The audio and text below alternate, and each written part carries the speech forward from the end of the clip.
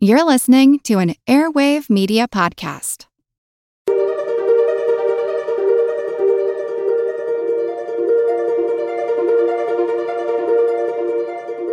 Over 7 million different animals inhabit our planet. And I guess I'd start out that there's two species of clouded leopard, but they're both similar. So you have the clouded leopard and then the Sunda clouded leopard. What can they teach us? And also through the Smithsonian National Zoo, a zoo in Thailand, and Nashville Zoo, they've also been able to radio collar a few clouded leopards. Many species are in crisis and need your help. Join the movement at allcreaturespod.com.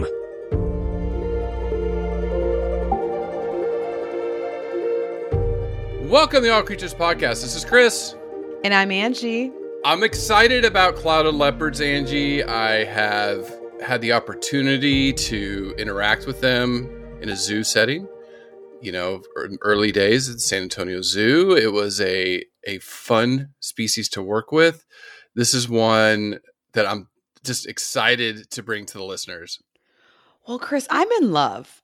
And I know I fall in love every week, it seems like, but it's really, for me, a fun cat.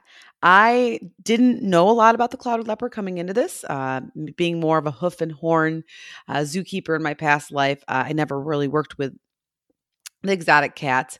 Of course, my husband chimed in, and he had never worked with one directly, but he knew, of course, all the answers to my quiz questions except for one.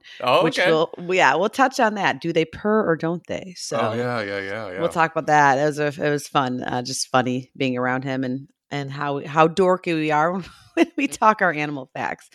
But I just fell in love with the clouded leopard. And yeah, today we're going to be talking about one of the smaller species of the large cats that are just beautiful to look at. And I watched so many videos of just their agile movement through trees and climbing up and down logs. And their coat pattern is just stunning. Yeah. Hence their name. Yeah, clouded leopard. We'll talk about that. But it's been a while since we've done a felid, and I know you wouldn't know this quiz question, but we did one last October that I would have thought was a canid, but it's actually a felid. Let's see if my tired mom brain. I know. Episode 186. Well, that doesn't help. That's thank goodness you're not my charades partner or whatever, because that clue would not what is it, $10,000 pyramid? Yes, that clue would not help. Can we get a little more clues going? Okay, part of the name is an animal that howls at the moon. How about that? Part of Aardwolf. Yeah, good. Woo! Good. See there, that's my partner working with me. I love it. Wow. So it's been a while, and I actually have a lot more cats on my list. I want to do the fishing cat. But it's glad to be back. Maybe that's why it's so much fun prepping for this podcast. Actually, the past couple of weeks, we had a few weeks to work on this. So yes. It should be great. I know, and we do have fishing cats here at the Hamilton Zoo in New Zealand. So exciting. Cool. Get some video of those. I will. I'll talk to Jesse. But yeah, we did Jaguars back in April 2020, and then we did do episode 5 early days. Rough, painful. They're still out there, and they always say leave your old episodes up because people like to see how you've grown over the years. Okay, fair enough. Mm-hmm. November 28th, 2017, we did a whole episode on leopards because we didn't think, I don't know if we knew we'd be doing this 4 years later, but definitely not. No. But to pull out the clouded leopard, because we didn't really even touch upon them in that list. So great species, vulnerable. I guess I'd start out that there's two species of clouded leopard, but they're both similar. So you have the clouded leopard and then the Sunda clouded leopard. Mm-hmm. But total, Chris, correct me if I'm wrong, there's fewer than 10,000 mature individuals is what yes the most recent count was, which was over 10 years ago. Yeah, they're hurting. They're hurting bad in that part of the world, in Southeast Asia and down into Indonesia. So we're going to touch upon that a little bit. But I just want to say thank you to April and Chris. It's been a couple weeks, but thank you so much for joining Patreon and being so generous. Again, what is Patreon? It's a way you support Angie and I in putting this content out.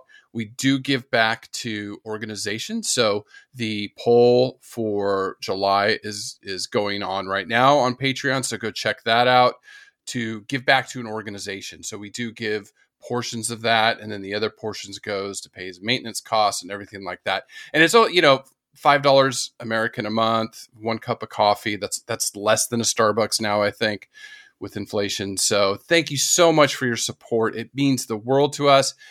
And I just want to say we did release a special episode for them a couple weeks ago, the Blue-Footed Booby. So that's a Patreon only exclusive, and we're working on some more exciting content to come for them. Yeah, and I want to give a big shout out to a couple people that gave us great 5-star reviews on iTunes. We're over 300 ratings, which is awesome. So please keep those coming. But a big shout out to BCR 1980 and to Diane Stone and to Parrot Turtle Penguin Emoji for your kind words, calling us a diamond in the rough. And another one, for calling us the best podcast ever. Woohoo! Thank you, BCR 1980. So all those kinds of words really help Chris and I do what we're doing. And I know it's probably a little dorky, but usually before I start a podcast, I actually will check the reviews just to see if anybody cares if we keep going. So it always helps pump me up. Okay. I know it's 11 o'clock at night and I got a few hours before the baby gets up, but okay, let's get this research going. Right. So no, actually the baby's pretty awesome. He sleeps a lot. So anyways, but thank you for your kind words. And like Chris said, join us on Patreon, or if not, just drop us a 5-star review on iTunes. It helps get this podcast in circulation, which is why Chris and I do what I do. We believe in free education for all, for the masses. Mm-hmm. And if any of this information helps get people excited enough to want to conserve wildlife, then that is why we're here. That's our mission, right? To help all creatures, great and small. And through your good ratings and your donations, you are helping us do that. Thank you. Yeah, it takes a village. It does. And, this is the decade that we need to change everything, as the world burns around us, literally in some parts. So we really need to keep pushing this message. And then just a quick shout out to Jill from Colorado for the great email. Rachel in the UK, who's helping us out with the podcast now. So we'll give some more info on that in future episodes. But we need to get to the clouded leopard, Angie. The description of this cat, I will start off with the size. Imagine a collie or a small lab. The males are bigger than the females. The females are small collie size. The males are small lab size, from what I remember being up close and personal with them. But beautiful cats. Yeah, between 24, 50 pounds or 18 and 22 kilograms. So a small cat, especially when you were thinking of tigers and lions and some of these other large exotic cats. So it definitely is smaller in stature. And the clouded leopard has proportionately short legs and a long tail. And we'll talk a lot more about their legs and their tail when we get to their climbing ability, because the clouded leopard is one of the best climbers in the cat world. They do some serious acrobatics, which we'll touch on when we get into the behavior. But if you basically start with their head, they kind of have a cartoon leopard face, in my opinion. I'm not very good or artistic at drawing things, but if I was, their face is just like the perfect leopard face.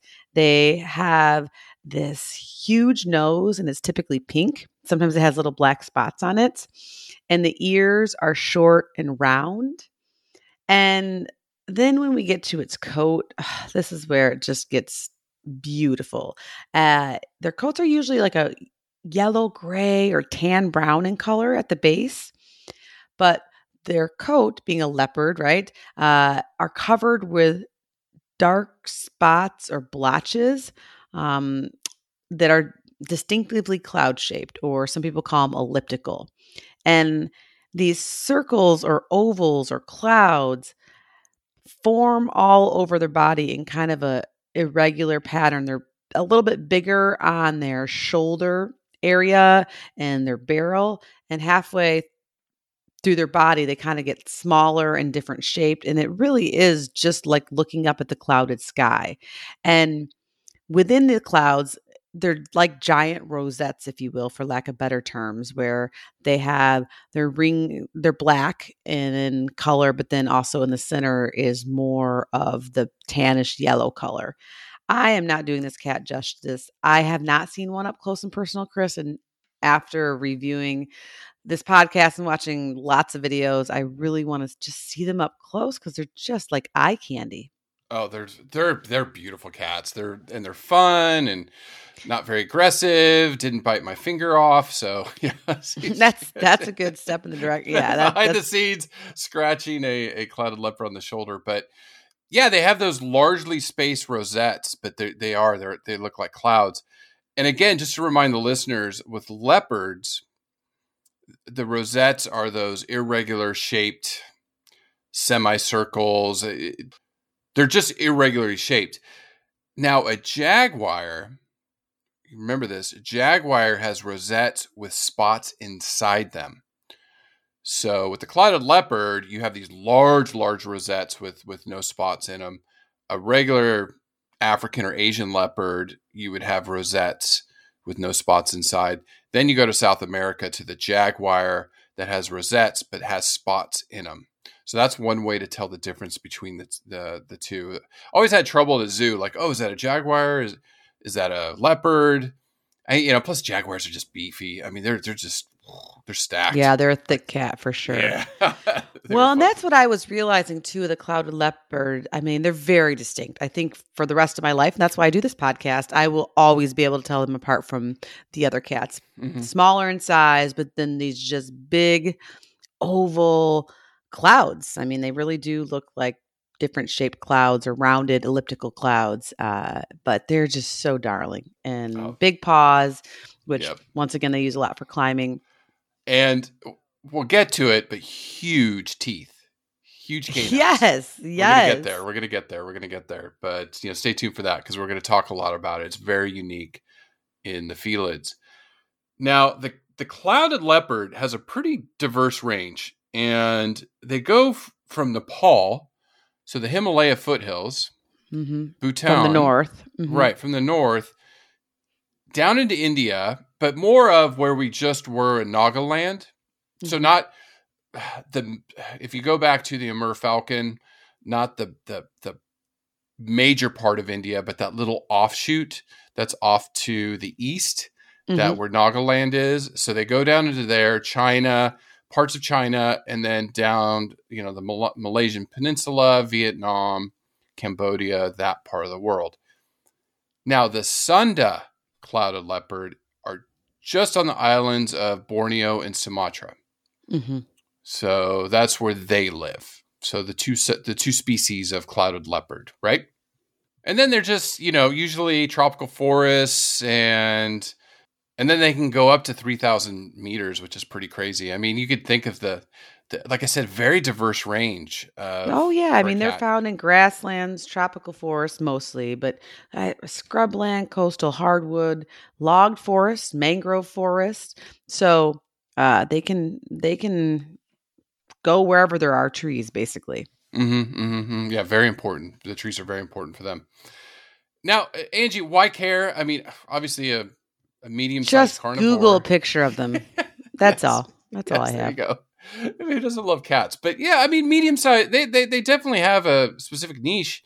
They're up there with tigers or leopards. I mean, the larger leopards. Yeah, they're a top predator, especially in the regions. And we're going to talk about some of their overlap as far as with tigers go. But in their area, especially when tigers and leopards are not present, they're going to be the top dog or the top cat, pardon the pun, in their range. And they're going to help control the population of several prey species. But of course, cervids or the deer family come to mind as far as not having excess of deer species or those types of herbivores, because then those put more stress on the plants, right? Mm-hmm. So too many deers equal not enough plants when there aren't any top predators around. Yeah, I mean, they're just it's you got to protect the food chain or food web, all Exactly. around. It's you remove this animal from the ecosystem, there's going to be a lot of effects, up and down the chain, and they're pretty much near the top, if not at the top, like you mentioned in some areas. Now, they are facing many pressures. They are heading towards extinction. Again, any animal on the list, that means they are heading towards extinction. They're vulnerable. That means they can be upgraded if there's conservation action taken. If there's no conservation action taken, then they will slip into extinction. Mm-hmm. Absolutely. And when we're thinking about why care, I just want to touch on really quick some of the challenges of breeding clouded leopards under human care. Unlike other species of big cats like tigers and lions, I mean, when those guys are under good welfare conditions and being well taken care of, they breed pretty well. However, clouded leopards, a lot of it is we just don't know a ton about their behavioral biology. They're a really elusive cat in the wild, and so they've been difficult for a lot of researchers to study. And so a lot of what we've learned about them is with them under human care. But the biggest challenge of them under human care has been mate compatibility. So when they put a male and female together, there's actually like a lot of aggression. And I mean aggression where it can result in death. And so caretakers learn that pretty early on, like, okay, we got to change what we're doing. And now they've, through zoos working together, they have learned, they have been able to breed them successfully under human care. They often have to put the male and female together when they're really young, like less than a year old. And so they can kind of grow up and mature together. And then they have a little bit more luck. But just getting a really successful pair bond that will then actually breed has been really, really, really hard. So presently, a lot of times they'll actually hand rear the cubs to make sure that none perish, like with under parental care, or and then they can pick what male and female can be together when they're younger. So it's just not super ideal. It's one of the reasons why people, zoo staff, researchers alike say we really want them out in the wild. They do better there. We want to learn more about them under human care. And of course, they make, a good exhibit animal. But in the same instance, we know that this is not a population that we can maybe manage and help prevent from extinction like some of the other species, right? If you think of like black and white rhino, a lot of times we want to breed them and get their numbers up under human care in case they go extinct in Africa. The cloud leopard is an example where it would be, if they go extinct in their natural habitat, it'd be pretty hard to keep that species going. But it's one of these reasons too, I really want to highlight why zoos matter, because they have put a lot of energy into helping us learn about their care and management, but also giving back to wild clouded leopards. Mm-hmm. For instance, and I'll talk about it a little bit later in the podcast, but there's a group called the Clouded Leopard Project, which is a nonprofit corporation based out of Tacoma, Washington. And it was started by the Point Defiance chapter of the American Association of Zookeepers. So a team of zookeepers from that zoo said, we're going to create this nonprofit to like give money back to researchers that are working in clouded leopard habitats and the local people in the area.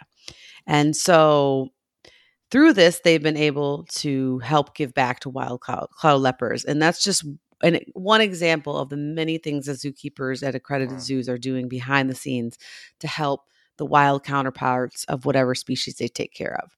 And then also through the Smithsonian National Zoo, a zoo in Thailand, and Nashville Zoo, they've also been able to radio collar a few clouded leopards and try to study and understand more of what they're doing when they are out in the wild. How far do they travel? Where do they live? Will they go near logged areas? Will they not?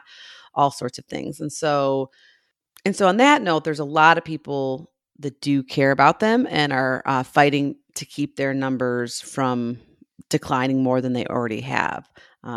But it is something we need to keep our eyes on. Yeah, the ones I was when I was bebopping around the San Antonio Zoo, they were from Jacksonville Zoo. So you guys will have to take the kids up there. And Max was the male, large male. He was hand reared, I think, at the Jacksonville Zoo, if I remember right. And then they had 3 females that they were, again, trying to breed eventually and doing some research. Yeah, like it's a big deal when they have kits and it works out and everything. So Right. it's definitely not taken for granted, and it's considered still a huge success when it happens. And so we are learning a lot more about them, but it would be definitely ideal if they could just be in the wild doing their own thing. I can only imagine a cloud leopard kitten. Like I would just be like, ah! You're like, oh shoot, we have to hand rear it. Yes. Darn. Okay. I guess I'll volunteer for that one. But I'll stay up late. No, you make a great point too. When you were talking about that, it made me think of Global Conservation Force, Mike Veal, a zookeeper that started that. Mike Bona's now doing the giraffes. You have Lauren Ayers doing the pangolins. All zookeepers, all networking. Getting involved on the ground in Africa, on the ground in Vietnam, working to save these animals. So they deserve our support. Yeah. When I ran across it, it gave me goosebumps. I was like, yay, Point Defiance and yay, the American Association of Zookeepers. Like I'm a member of them. And I was very active when I worked at Lincoln Park Zoo with the group. And so it just goes to show that there's lots of people that want these animals to do well. Yeah. Especially like an obscure cat like the cloud leopard. Like you said, there's tons of cats we need to cover. Tons of smaller cats that are wild, not feral from domestic cats. These are actually wild little cats. Some of them in Africa and Asia, and we want to start highlighting them. So we'll definitely do more cats within the next few months because they just have amazing stories to tell and amazing behaviors and physiology. Angie, really quick, since clouded leopards are facing so much, they don't have a big spotlight on them, but tigers do. And so I just want to highlight, again, this portion of the world is still suffering. And I want to highlight tigers because they share very, very similar environments with the clouded leopards. And a lot of the pressures tigers are feeling, clouded leopards are feeling too. So that's where I think this can be tied in. In 2010, government ministers from 13 countries had a meeting talking about wild tiger populations. And these 13 countries were committed to doubling the numbers of tigers in their countries by 2022. And in Southeast Asia, that is not going to be met next year. And in this region of the world, they've actually seen tiger populations either decline or go extinct in their countries. So over the past few years, tigers have gone extinct in Vietnam, Cambodia, and Laos. So you can no longer find tigers there. And then tiger populations have dropped in Indonesia, Myanmar, Malaysia, and even in Thailand. So all of these are parts of this consortium that said they were going to increase tiger populations. So tigers are still on decreasing. Sumatran tigers, less than 600 of them left. So they're now critically endangered, and they're losing. Again, this is where palm oil is booming.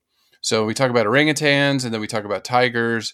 That part of the world of Indonesia and Malaysia, they have lost their habitat. So again, that is going to affect the sunda or the other clouded leopard in that part of the world. So there's only the Sumatran tigers, there's only 2 populations, viable populations with 30 breeding females each. That's it. Like, it's crazy. Oh, they're really in deep, deep trouble. The Malaysian tiger, it's critically endangered. They think there's maybe 100 of them left. The Indo-Chinese tiger, so in Thailand, there's fewer than 200 left there.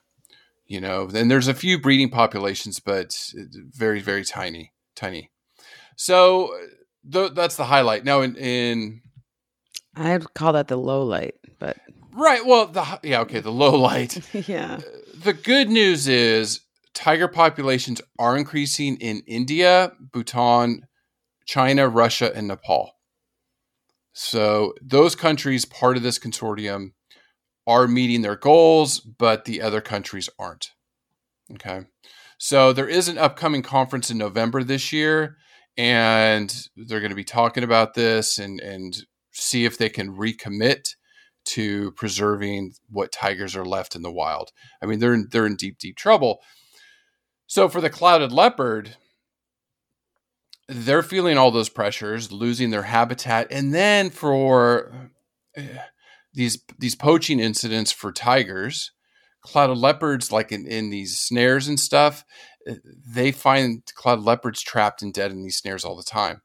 And the World Wildlife Fund thought there's about 12 million snares set throughout Laos, Vietnam, Cambodia, where tigers used to be, in trying to get bushmeat or other animals that these clouded leopards get trapped in. Well, Chris, that reminds me with my interview with Dr. Barney Long about Vietnam and Laos and how he's hiked in those jungle areas. And he says you can't hike for more than 20 feet without finding one. He's like, I mean, the description of it was just so vivid and sad and they're not going necessarily after clouded leopards or anything like that. And they're going after just local small carnivores and herbivores that live in the area. They're not trying to get any quote unquote big game or anything like that. It's just those animals get hung up in them because they don't know any better. So yeah, it's really, really sad. Yeah, it is. And hopefully, So what was the positive, happy note here? No, the positive news is tigers are doing well in other parts of Asia. True. Just in these certain parts of Asia, they're doing really bad. And again, that's where clouded leopards are. And so in some of these countries, like parts of India, Nepal, Bhutan, and China, clouded leopards are probably doing all right. But in other parts of Asia, they're not doing well at all. And then you get down into the ones in Sumatra and Borneo, and they're just in trouble. So again, we just got to, Angie and I we just give you the facts. But there's people out there fighting for them. Again, when Angie talks about zookeepers, there are always behind every animal, there are people on the ground where these animals live, people across the world fighting for those species. So don't ever lose hope. Please don't ever lose hope. No, and that's why we're here. We will bring you, like Chris said, a lot of the sobering news, but then also the fact that there are lots of good people fighting for them. And of course, that these animals are worth fighting for and worth falling in love with and worth sharing and caring and telling their stories. And the clouded leopard's just too beautiful not to share their story. But because of their amazing pattern on their that their coat makes, which is, once again, it's stunning, it's breathtaking, they're poached too. And I believe in most of the countries it's illegal, but here and there, poachers will still get by and try to make coats out of it and things like this. So never buy anything that looks like remotely could be from a pelt from a wild animal. Yeah. It's almost to the point where I don't even really want to wear like a leopard t-shirt, right? Where they just make the print and stuff like that. Yeah. Where, I mean, everybody's like, oh, you love animals, you must love zebra stripes. And I do, don't get me wrong, but I'm like, I don't know. I don't want to send the wrong message of wearing a, leopard print t-shirt. Obviously it's not from an animal. And so I don't know, I'm just thinking out loud right now, but I should just make sure you know where your stuff comes from. And also obviously stay away from fast fashion whenever possible. So that zebra hide jacket I got you, I should put away. Yes. The fake one. Okay. Yeah, all of it. So all right. That's a good point, though. That's a very good point. Never wear fur. Period. It's even faux fur. It comes from what we learned: raccoon dogs. That are farmed for that. That's most of the fake quote unquote fur isn't fake. It comes from other animals, just not like a fox or something. All right, so clouded leopard evolution. Some interesting stuff about this. I'm going to get to, because we're going to start talking about their teeth. But there are clouded leopards. The order's carnivores, which is almost 280 species of carnivores. So we've still got plenty to talk about. Wow, yeah, a couple of years worth of work. Yeah, at least. The suborder is the Feliformia. So this is the cat-like carnivores. 56 genre, 114 species. Then the family is Felidae. So if we go back to that Feliformia, that's where the aardwolf And do you remember the other species that you would think would be a dog or canid, and it's not? Here's a hint. You saw them in Kruger. Oh, hyenas. Yeah. The little baby hyena. See, that was a good hint. I appreciate it. There you go. The hyena watching in Kruger was phenomenal. Oh, yeah. Moms with their, I guess, pups or kids. Yeah, I pups. don't know. Yeah. Pups. Moms with their pups for hours. It was just amazing. Oh, yeah, I know. I want to go back to Kruger. I'm already trying to think, like, okay, what's the next big event in John and I's life when we could actually afford it? I know. So anyways, needless to say, it's like 10 years out. But maybe not. You never know. Yeah. Well, okay, so that's the Feliformes. Then the family's Felidae. These are the cats, 41 species. Interesting, clouded leopards fall into Pantherinidae, which are the bigger cats. Mm-hmm. So you have the leopards, which includes clouded leopards, tigers, lions, jags, and snow leopards. Now, the genus is Neofelis. And then, of course, you have the two species, the general clouded leopard. So Neofelis nebulosa. Then the Sunda clouded leopard is Neofelis diardi. So those are the two species names. Again, cat evolution, every carnivore goes back to the Miacids about 60 million years ago. And then it was about 42 million years ago during the Eocene where Feliformes and Caniforms, so the felids and the canids, diverged. Mm-hmm. So that happened about 42 million years ago. And the cat-like species, the Feliformes, stayed forest-dwelling, whereas the canids were more like in the savannas and stuff because they run, and cats are ambush hunters, things like that. So the earliest cat, felid, appeared about 30 million years ago. And then all living felids had about a common ancestor that emerged out of Asia about 11 million years ago. Interesting about clouded leopard is they're one of the most ancient of all of the big cats. Right. That's what I was reading, which is really, really cool. Yeah. That they were the first to genetically diverge out from this common ancestor anywhere from like 5 to 9 million years ago. So, and that's based on their nuclear DNA that they're able to figure out, okay, out of this tree, they were the first ones to come out. And the modern clouded leopard we see today emerged anywhere from 1 to 2 million years ago. Gotcha. So okay. They've been around a long time. Think of all the different cat species that didn't make it, and this one did. Where you had saber-toothed cats, which I'm going to get to here in a second, but you had all these different types of cats that went extinct end of Ice Age. But here the clouded leopards have persisted and survived through it. Yes, and hopefully we can keep them persisting and surviving millions and millions more years. Oh, I hope so. Gosh, I hope so.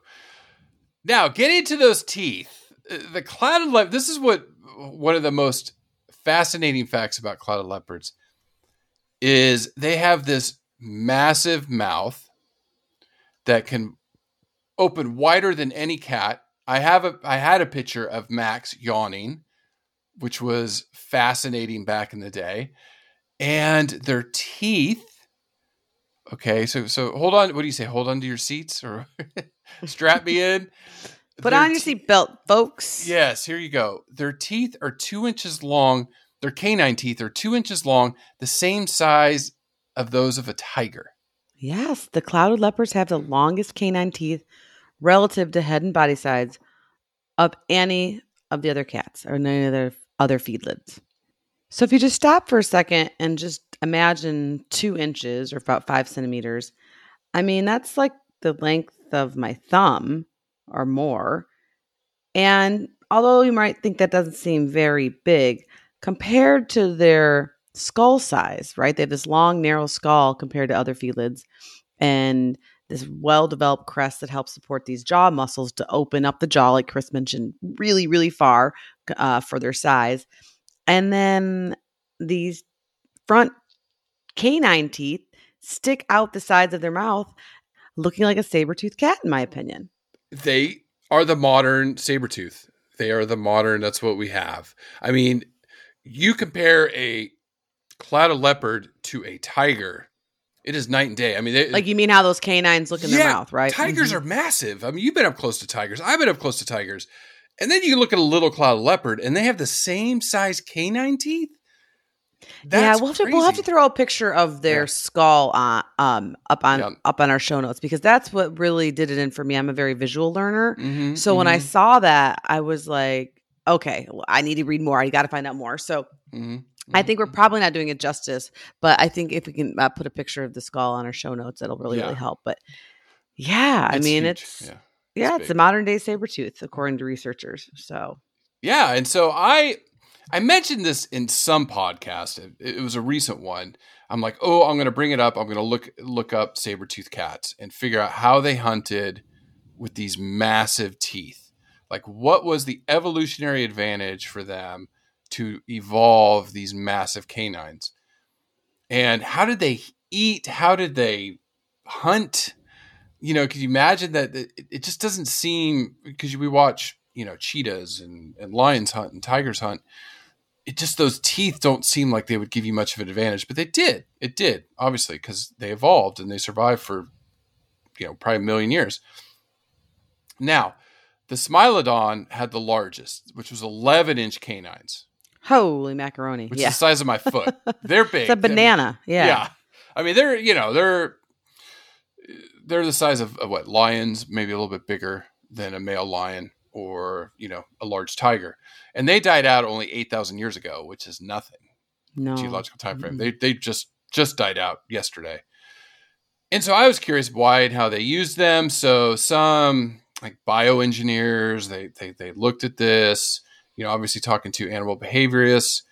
So what they think these teeth did is they cut and slash their prey in their throats. They cut their throats with these teeth. So where a lion or say a cheetah will asphyxiate their prey, crush the windpipe, animal goes out quickly. These ones, it must have been really gory and bloody, would go and slash with these teeth and cut their throats. And then they would probably bleed out quickly and die. Mm-hmm. And their jaws didn't have the crushing power of, say, a lion. So their bite force was about a third of that of a lion. And then the other thing they've noticed about these skeletons and stuff, it's really cool. I kind of went down this rabbit hole with them, but is they were super powerful in the front, kind of like jaguars, very, very muscular, very powerful neck, very powerful arms. They would ambush their prey, grab them, and then slash them and get them down and then eat. And it's cool because they found so many of these skulls and skeletons in the La Brea tar pits in LA, which is, I went a couple years ago. I went to the La Brea when I was back home in California. It's just, I remember as a kid going there, all of the animals that they've pulled out of those tar pits was Smilodon was one of them. Mm-hmm. Yeah. So that's kind of how they use it. But, and they could open their mouth like as wide as a clouded leopard. So clouded leopards, if some scientists are saying if we let them keep evolving, they may become more like a saber tooth. Those teeth may get longer because it does give them some advantage when they are hunting. But I read they could, clouded leopards can open their mouths almost 100 degrees, like just huge. So anyways, it was kind of fun to kind of go down that quick rabbit hole. You could learn more, go online. I think maybe I'll try to find a video and post it on the show notes of a saber-toothed cat hunting and how they use those fangs. But it's just amazing the similarities. I got all dorked out, especially with evolution. So there you go. I love it. Well, the average lifespan of wild cloud leopards is about 11 years, but under human care, they've been recorded up to 17 years. And so the average when they're in zoos is about 13 to 15 years.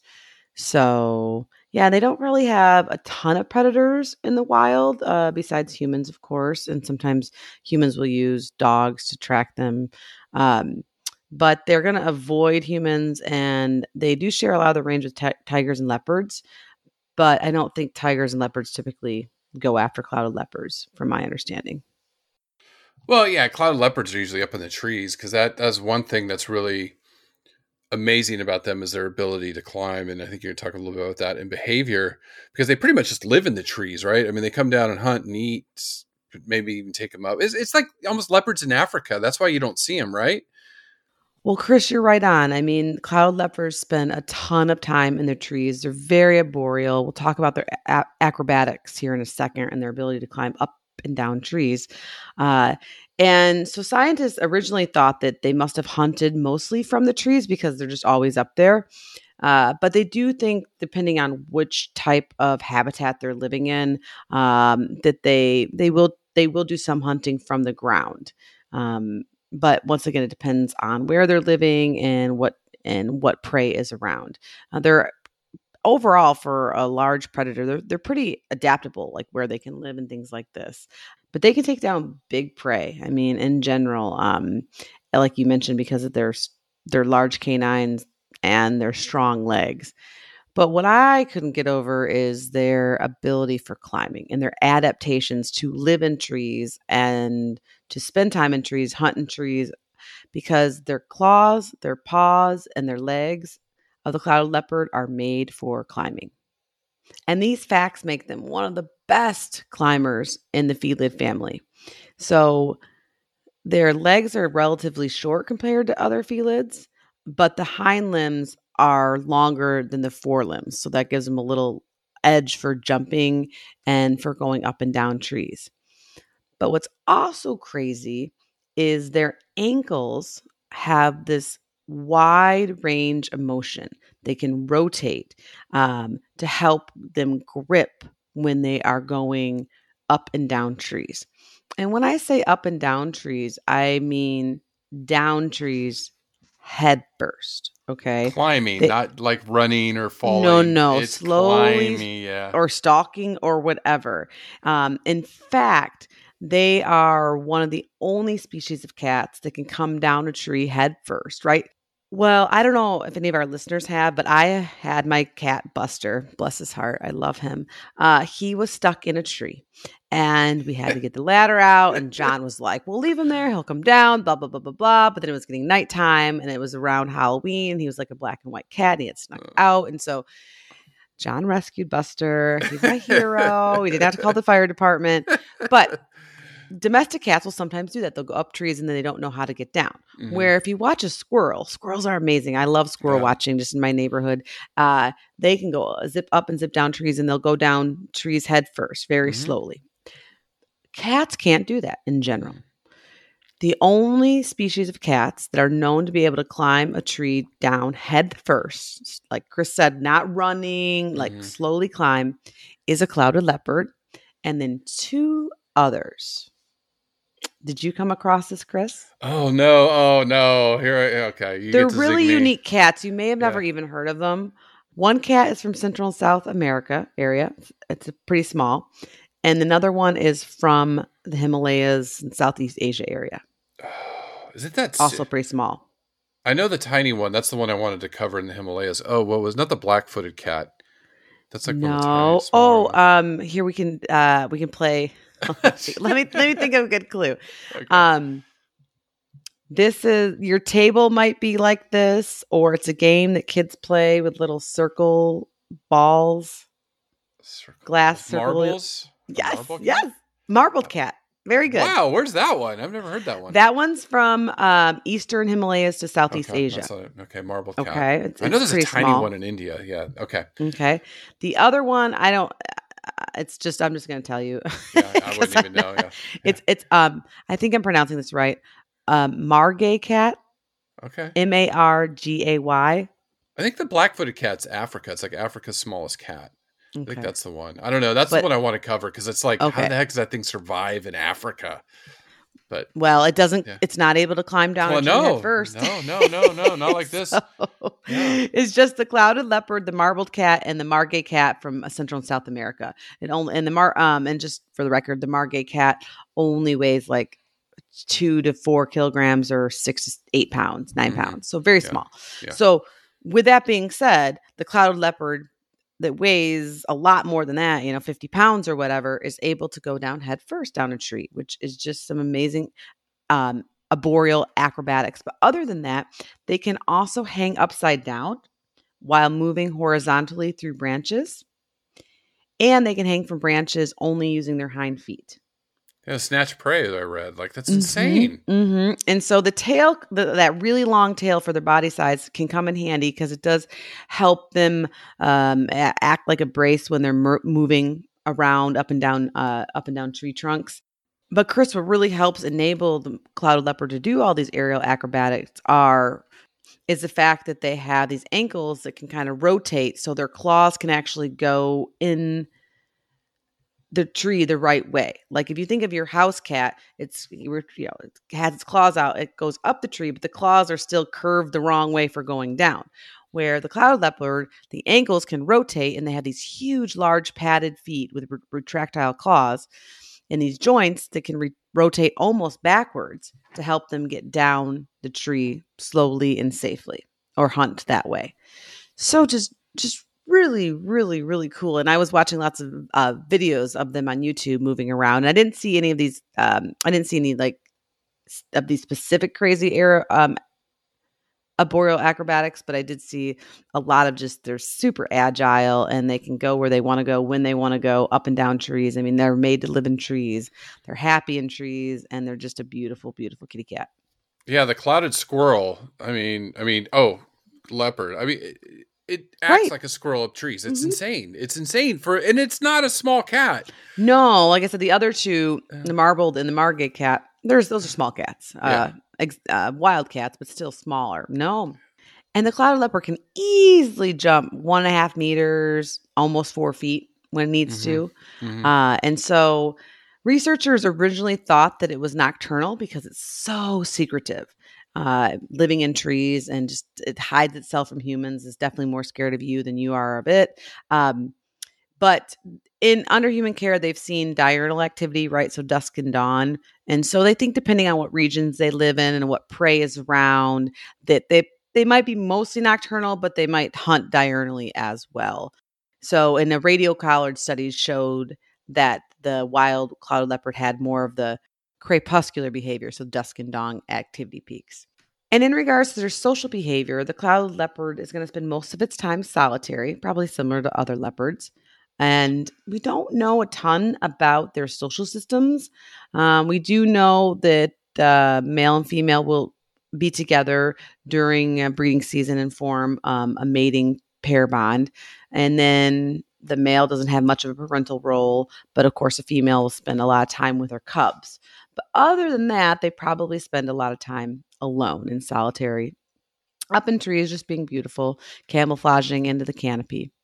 And researchers do know that clouded leopards will use those long claws to help mark their territory, to say, hey, this is mine. And then they'll also spray urine and do a lot of rubbing on different trees and things like that, like you might see your cat do at home. It's really cute. One of our cats, Phoenix, she's very, very old, and she's turned really lovey in her old age, which is great. And so she always will like rub her chin on you. And it was really cute. John taught the boys that means that she's like marking you as her territory. So she'll come do it, and Xander will be like, Mom, Dad, look, Phoenix is saying I'm all hers and only hers. It's so cute. But yes. And as far as vocalizations go, this is where I went down a wee bit of my own rabbit hole, because it's known that the clouded leopard, it cannot roar like some of the larger cats, right?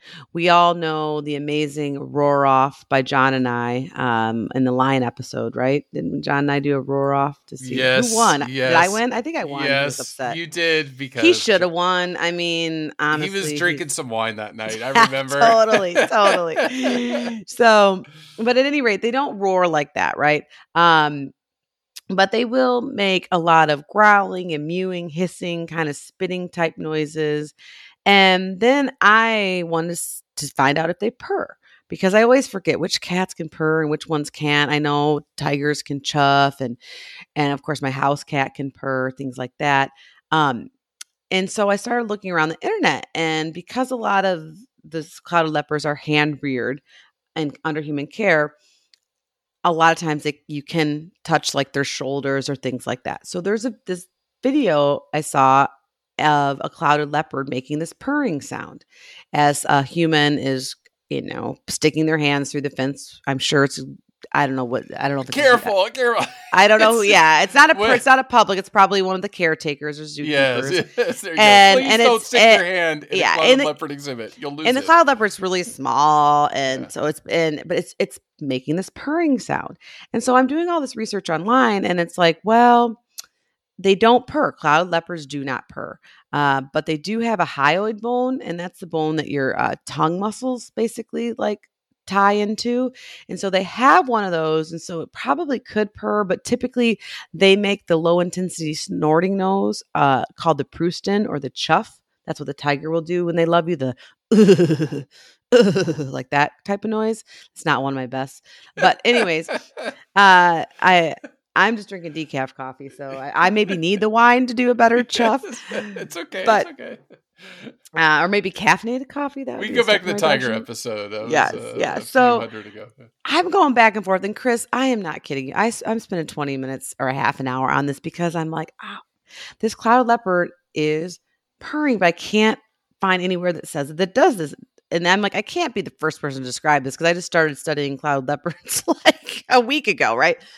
So John comes home and I ask him and he says, I don't think so. And then I show him the video and he's like, whoa. And then anyways, Dork Angie and Dork John go back and forth. And he's like, well, I know I will call my clouded leopard contact in my phone and double check. I got on speed dial or yes. her on speed dial. Yeah. Yes. And it went down just like that. She did not answer because I think it was probably like 9:00 at night. Bonnie is her name.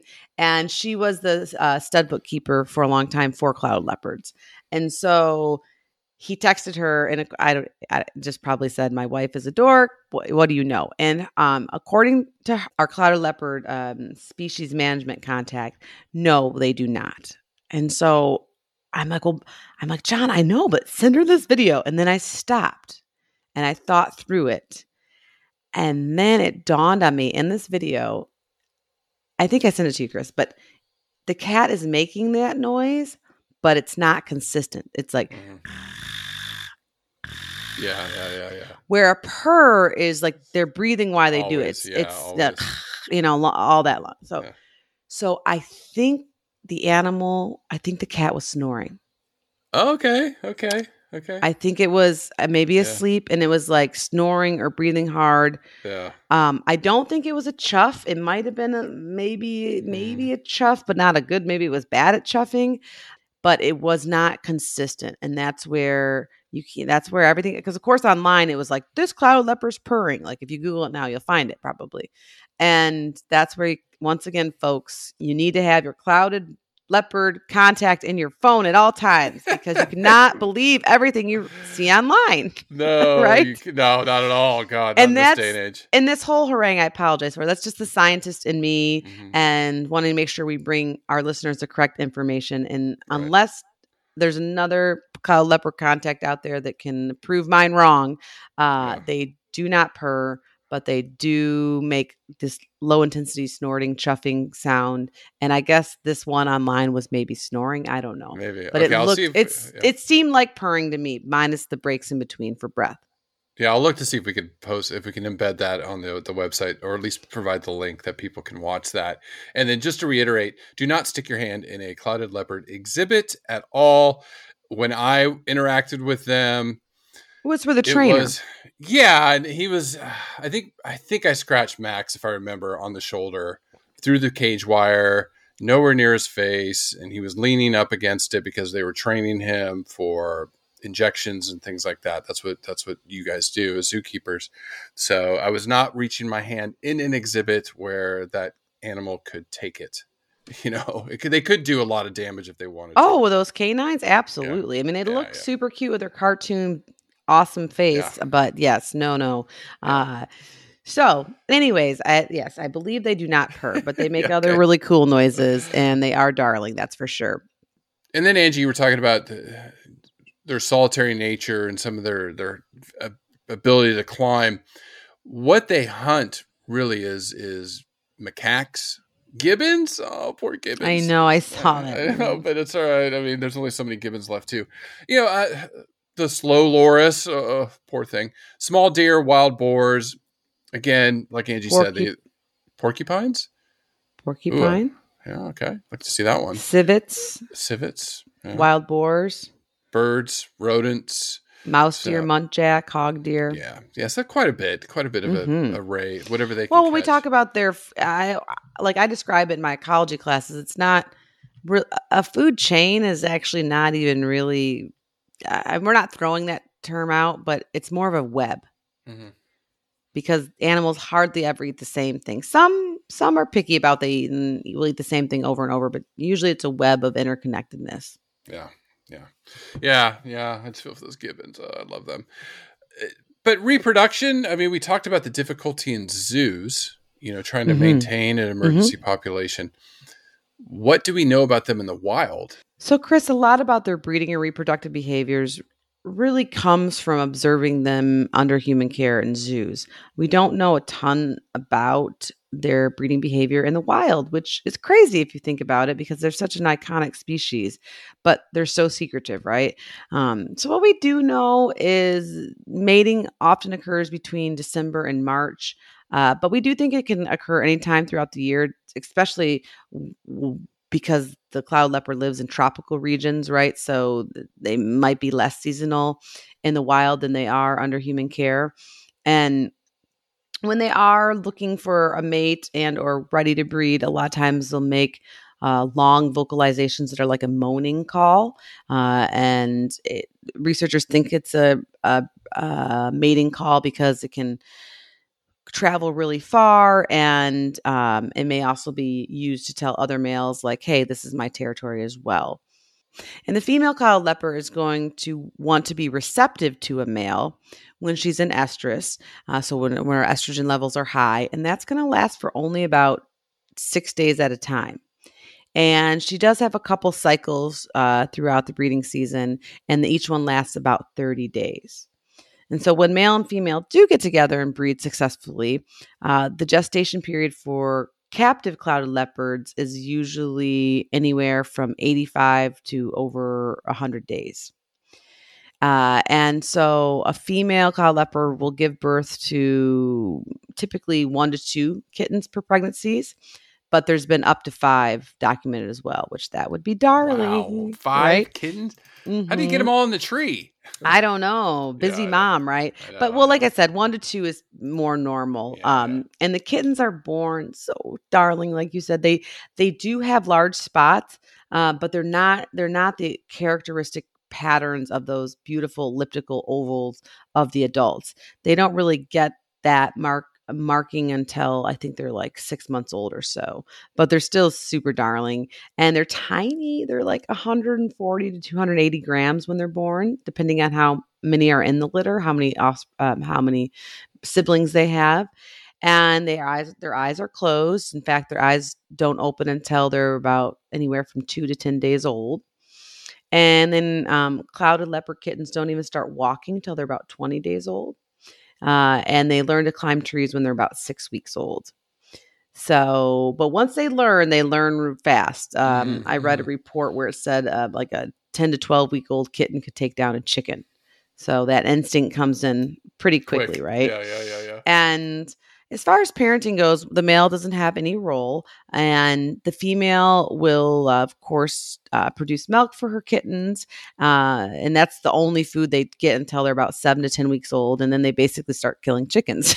So they're gonna clouded leopard kittens are gonna wean themselves around 10 to 14 weeks, but they will stay with their mom and they learn how to hunt until they're almost a year old, 10 to 12 months. And so it's a really important time for the clouded leopard juveniles to learn these skill sets from their mom, as far as how to take down all that various prey that Chris mentioned, and how to hunt from trees, hunt from the ground, walk down a tree head first, and do all these arboreal acrobatics.